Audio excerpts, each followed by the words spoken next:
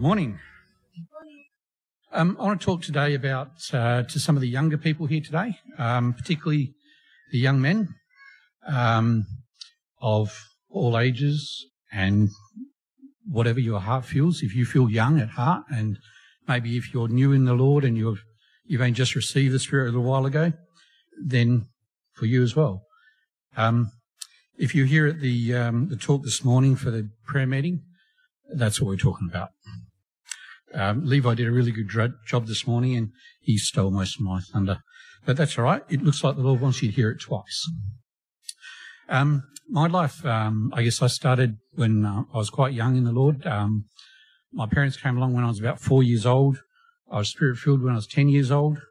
I was married at 10 years later after that. And by that time, I'd been in the Lord for probably almost 20 years, and I was idling. You know, the car was running, you'd rev the engine, but the transmission was in idle. I wasn't going anywhere. My walk was, I knew when to stand up and sit down, and how to open in prayer and close in prayer and turn up for meetings. But really looking back at it, it's probably just I was following my father and mother's footsteps. And it wasn't until I was challenged myself about what am I going to do in certain situations. And it probably wasn't one particular situation. It was probably a whole heap of things that all just added up.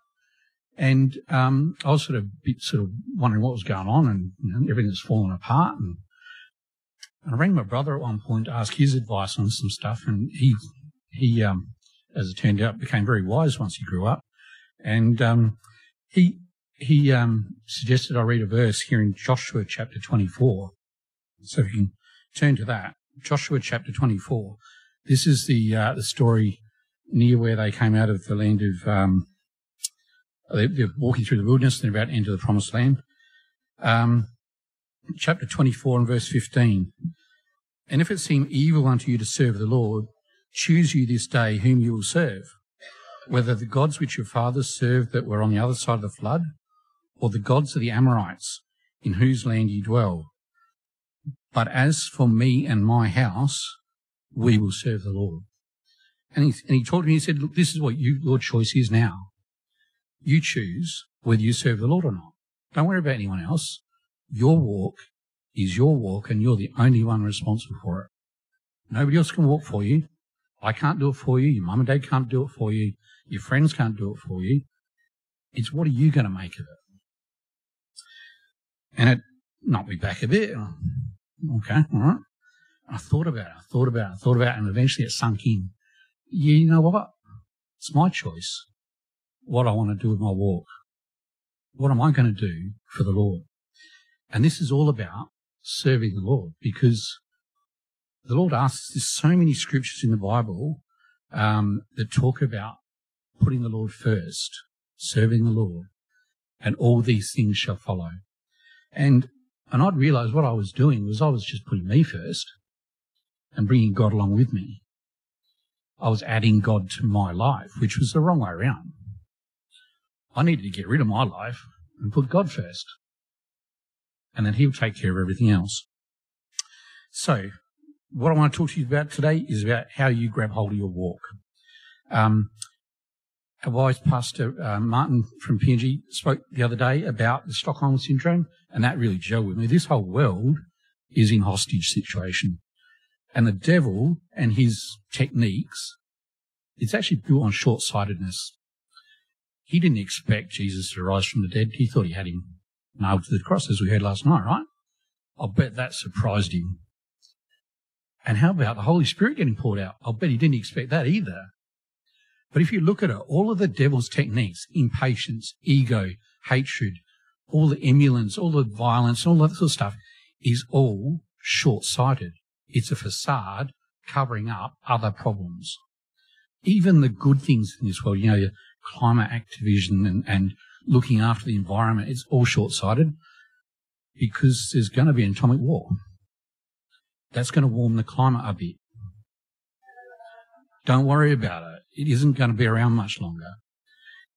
Nothing we do right now will fix that. We can't fix the governments of this world. Desperate governments do desperate things, and we won't be able to change that. And it's coming to a head now, right? You can all see that happening now. This is the time to grab hold of your walk. So if you feel like you're idling in your walk,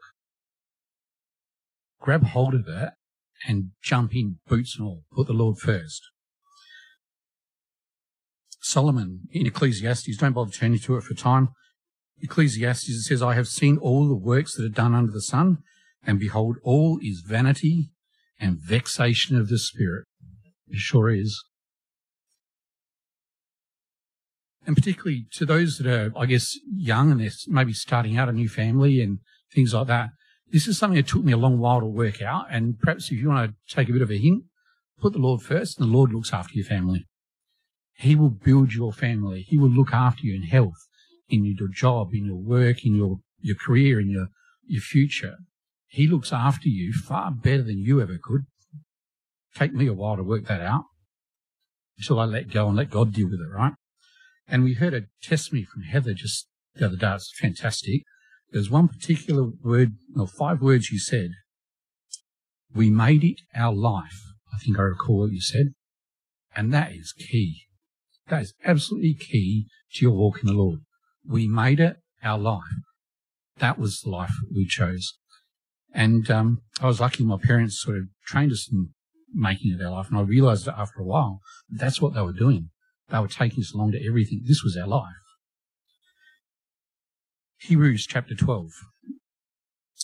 So Hebrews chapter 12 and verse 1. Wherefore, seeing we also are compassed about with so great a cloud of witnesses, let us lay aside every weight and the sin which doth so easily beset us, and let us run with patience the race that is set before us. This word sin is simply willfully letting things get in between you and God. Separation from God. It doesn't matter what it is. If it gets between you and God, then that's what this is talking about. Don't let it do it. Push it away. Drop it. Whatever you need to do to prune it out of your life so that nothing gets between you and your work serving the Lord. And God adds everything else to you. The Lord recognizes that commitment. He can see your heart. He knows what you're thinking. He doesn't want to force your hand. He actually wants willing people to serve him. He doesn't want robots. He could do that. He doesn't. He wants willing people to follow him, to willingly, of their own commitment, to do his will. And I'll tell you why, it's exciting when it happens. When you start serving the Lord, for instance, even when you're serving in the office, for instance, this is a really good example. You may think that that's really boring. And you're just swiping credit cards and getting the gate passes working. I'd meet all of you guys. Everybody comes to the office and says hello. And some of you stick around and you tell me your testimonies and what you've been doing during the year. And amazing things. I get to talk to Steve about the amazing things of creation if nobody's hanging around it. There's amazing fellowship happening when you're serving the Lord. You come to a working bee and you work alongside of someone you haven't spoken to a while, and they tell you all of the testimonies that happen in their life. It's just fantastic. When you're witnessing to people, I guess the idea here is when you're serving the Lord, you end up witnessing to people. You don't go out and do it. You end up doing it because the Lord puts people in your path. People have had similar experiences to you. They're affected by the same issues that you've got. And you've got the answer. And that's why he puts them in front of you. There's no way to save people by beating them up with the scriptures. All right? You can argue till the cows come home. But the moment you start talking about your experience and what God's done for you, it's silence because you can't argue with that. That's an experience that you've had and they really want it. And they'll remember your testimony and they'll come and ask you when the pain gets too much for them. How do I get that? Okay. 8 seconds. Right. A talk for somebody else. How do you refresh your perspective on, and when you're walking and you're serving the Lord, how do you keep your perspective on? And it's about hope, keeping the hope ahead of you. But that's a whole different talk. This is something you ask yourself every day, this question.